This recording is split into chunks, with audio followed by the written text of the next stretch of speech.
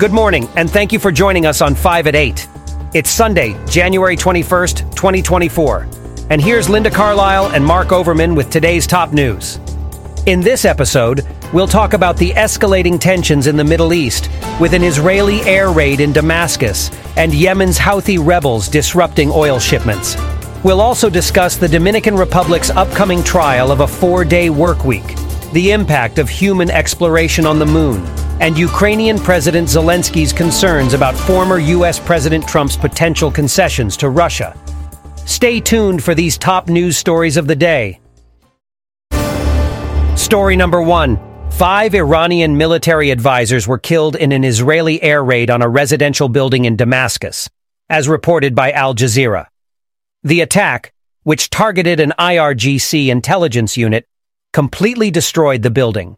Iran has blamed Israel for the attack and stated that it reserves the right to respond.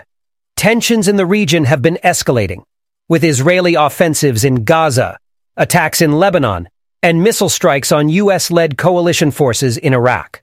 The situation has raised concerns of a wider regional conflict. When you look at the recent airstrikes by Israel in Syria and Lebanon, it really makes you realize how volatile the situation in the Middle East is, doesn't it?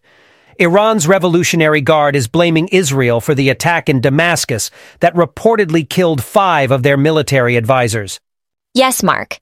The Middle East has always been a complex web of alliances and rivalries, and these recent incidents only underscore that complexity. It's important to remember that these are not isolated incidents. They have historical roots and can have far-reaching implications. And speaking of implications, what could be the potential international ramifications of these escalating tensions? I mean, we're not only talking about regional actors here, the U.S. is also involved in this, right? The U.S. has been a major player in the Middle East for decades. Specifically, in this context, the U.S. is seen as a supporter of Israel, which can complicate its relationships with other countries in the region. Furthermore, there's the concern that these conflicts could potentially spill over into a wider regional conflagration. Right, and I was thinking about how these situations always seem to involve a multitude of actors. In this case, we've got Iran, Israel, Palestinian groups, and various local militant groups involved. Correct. And each of these actors has their own objectives and strategies, which can sometimes align, but at other times conflict with each other. This makes the situation even more complex and challenging to navigate. So I guess the question is, how do we untangle this web? Are there any effective diplomatic efforts in place to manage and mediate these conflicts? Diplomatic efforts are certainly important, Mark, but they can be hindered by the intricate and deeply rooted complexities of these conflicts. However, it's crucial to continue striving for diplomatic resolutions. The alternative, a full-blown conflict, would have devastating consequences for the region and beyond. Story number 2. According to Al Jazeera, the volume of oil going from the Middle East to Europe has nearly halved due to attacks by Yemen's Houthi rebels. Concerns about shipping delays and disruptions in the Red Sea have led to tighter supply and increased competition for crude supply in European markets. The disruptions have been the largest since the COVID-19 pandemic. The Houthis have targeted vessels with perceived links to Israel in an attempt to force an end to the war in Gaza. Shipping companies have suspended transit in the region, leading to higher freight rates. The European crude market has also been affected by a drop in Libyan supply and lower Nigerian exports.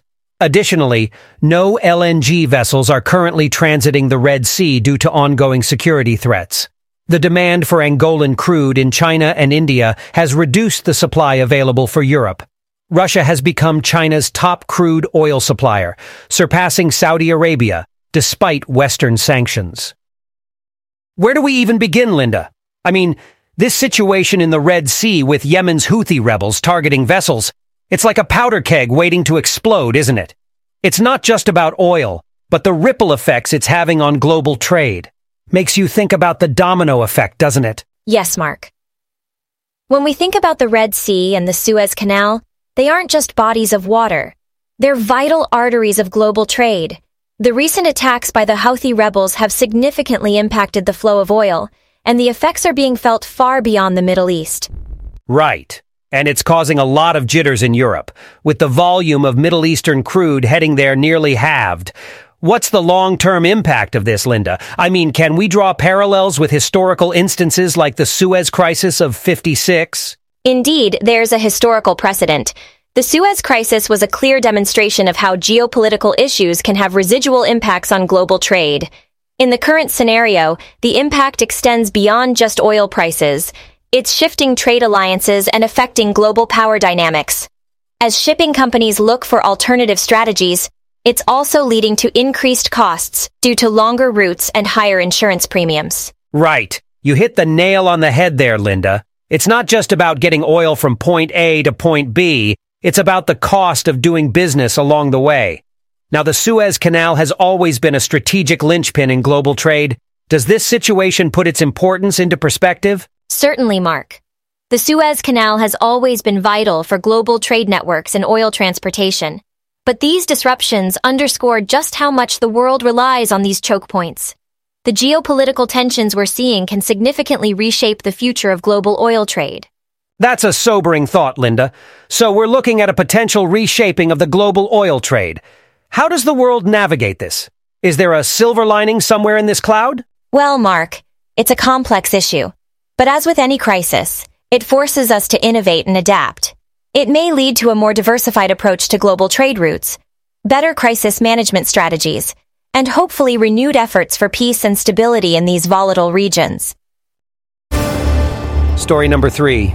The Dominican Republic will become the first Caribbean country to trial a 4-day workweek starting in February, as reported by Al Jazeera. The 6-month pilot program will be voluntary for companies and will not involve a pay cut for participating employees.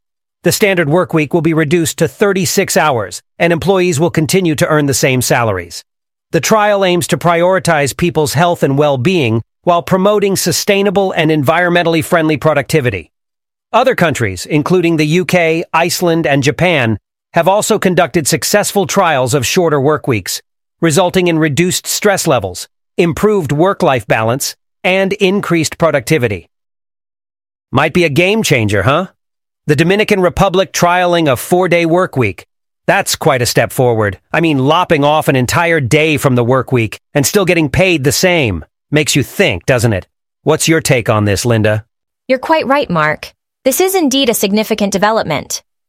The 4-day workweek trial in the Dominican Republic is a reflection of a growing global shift in work patterns. It's interesting to note that this trial follows the footsteps of countries like the United Kingdom and Iceland, where similar experiments have been conducted. And the outcomes have been quite positive from what we've seen. I've heard about the UK trial. They saw reduced stress levels among staff, right? And better work-life balance, if I recall correctly. Yes, absolutely. Not only were stress levels reduced, but productivity was reportedly unaffected. Plus, there were other benefits too, like improved gender parity at home, as men found more time for household and family tasks. However, it's important to note that not all 4-day workweeks are structured the same. For instance, in Belgium, employees work 4 days but still clock in 40 hours, so that's 10 hours a day. So, it's not all rosy and relaxing then? That's a pretty long day, but it's not all about shorter work weeks, right? I mean, look at India, where the co-founder of Infosys is calling for a 70-hour work week. That's like almost double the usual, right? There's a stark contrast between these perspectives. Some argue that longer work hours could boost productivity and the economy, which is the case made in India. But then, there are concerns about work-life balance, health, and overall well-being. These debates highlight the complexity of the issue. Different countries, different work cultures, and different socioeconomic contexts can lead to varied interpretations and implementations of this concept. It's a conversation we definitely need to have. Story number 4. According to CNN, human exploration has significantly altered the lunar surface, leading some scientists to propose declaring a new geological epoch called the Lunar Anthropocene. The impact of human exploration on the moon began in 1959 with the landing of the Soviet Union's Luna 2 spacecraft, and since then, numerous missions have left their mark on the lunar surface. Japan's Moon Sniper robotic explorer, also known as the Slim Lander, recently encountered a critical issue with its solar power. But there is still hope for the mission to continue if the lander can generate electricity. In other news, researchers have used mammoth tusks to track the movements of woolly mammoths and the presence of humans in North America thousands of years ago. Malaysia's tigers are facing a rapid decline, with only an estimated 150 left in the country's rainforests. Photographer Emmanuel Rondeau captured a rare image of a Malayan tiger to aid conservation efforts. Additionally, a fossilized grasshopper nursery from 29 million years ago has provided insights into ancient insect life, and frostquakes have been experienced in parts of Scandinavia due to freezing ground temperatures. There's something really thrilling about this news, don't you think? Us humans, we've left our mark not just on this planet, but we've extended our reach all the way to the moon. That's innovation and determination for you. Well, Mark, I can see where you're coming from, but there's also a part of me that's troubled by it. We've significantly altered the moon's surface, and for what? To leave behind remnants of rovers, golf balls, and spacecraft? I'm not sure that's something to celebrate. Oh, come on, Linda. Are we really going to downplay the progress and scientific breakthroughs that have come from these missions? It's not just about leaving physical remnants behind, it's about expanding our understanding of the universe. I agree with you to some extent, Mark, I really do, but I think we need to be more mindful of the impacts we're causing. Take the Malayan tiger, for instance. Their numbers are rapidly declining because of human interference. Sure, we've got a great photograph out of it, but at what cost? Well, Linda, I'd argue that documenting these animals in their natural habitats brings awareness to the issue. It's not just about the great photograph, it's about conservation and educating the public. We need to see these creatures to understand the urgency of protecting them. I see your point, Mark. Nevertheless, it's not just about awareness. We need to take tangible actions, and I worry we're causing more harm than good. Take the fossil discovery of the grasshopper nursery. It's fascinating, but what if our actions lead to the extinction of species before we've even discovered them? Okay, Linda, I see where you're coming from. But remember, progress isn't without its setbacks. As explorers, it's our responsibility to learn from our mistakes and make better choices moving forward. And that's exactly what we're doing, on the moon and here on Earth. Story number 5. In a report from The Guardian, Ukrainian President Volodymyr Zelensky has expressed concerns that if former U.S. President Donald Trump returns to the White House, he may make unilateral concessions to Russia that go against Ukraine's interests. Zelensky criticized Trump's claims that he could end the war in Ukraine within 24 hours as very dangerous. He also stated that he would invite Trump to Ukraine if he fulfills his promise to stop the war. Zelensky's comments come as the Biden administration considers concessions at the U.S.-Mexico border to secure a military arms package for Ukraine. Additionally, the head of the UN atomic watchdog warned that Russian mines had been replanted near the Russian-occupied Zaporizhzhia nuclear power plant, which is one of the world's largest nuclear power stations, as reported by The Guardian. Have you ever seen anything like this, Linda? Trump's claim that he could end the Ukraine-Russia war in 24 hours is bold, to say the least. It reflects his confidence, I'll give him that, but it's also a stark departure from traditional diplomatic approaches. Usually, negotiations like these take time. They require understanding the nuances of the conflict, building trust between parties. It's not a quick fix. And it's not just about how quickly it can be done, but also about understanding the implications of such a claim. When Trump makes such a statement, it can spark fear and uncertainty, not just in Ukraine, but among other global leaders as well. Zelensky's reaction portrays exactly that. No doubt. And it's not just about the fear, right? It's also about the credibility of such claims. We've seen in the past how political rhetoric can escalate conflicts rather than resolve them. It's a delicate balancing act between domestic political expectations and the international implications. And we can't overlook the potential impact on alliances. The Biden administration's plan to aid Ukraine is already facing opposition.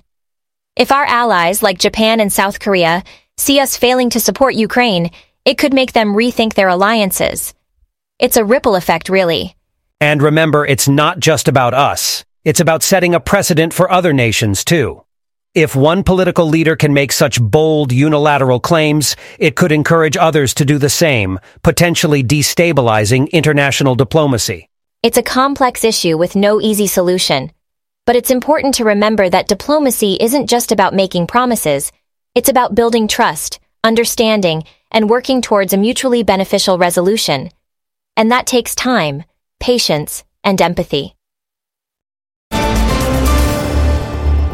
That's it for this morning. Have a great day and see you all tomorrow. 5 at 8 is researched, written, and performed by artificial intelligence. For more information, visit botcaster.ai.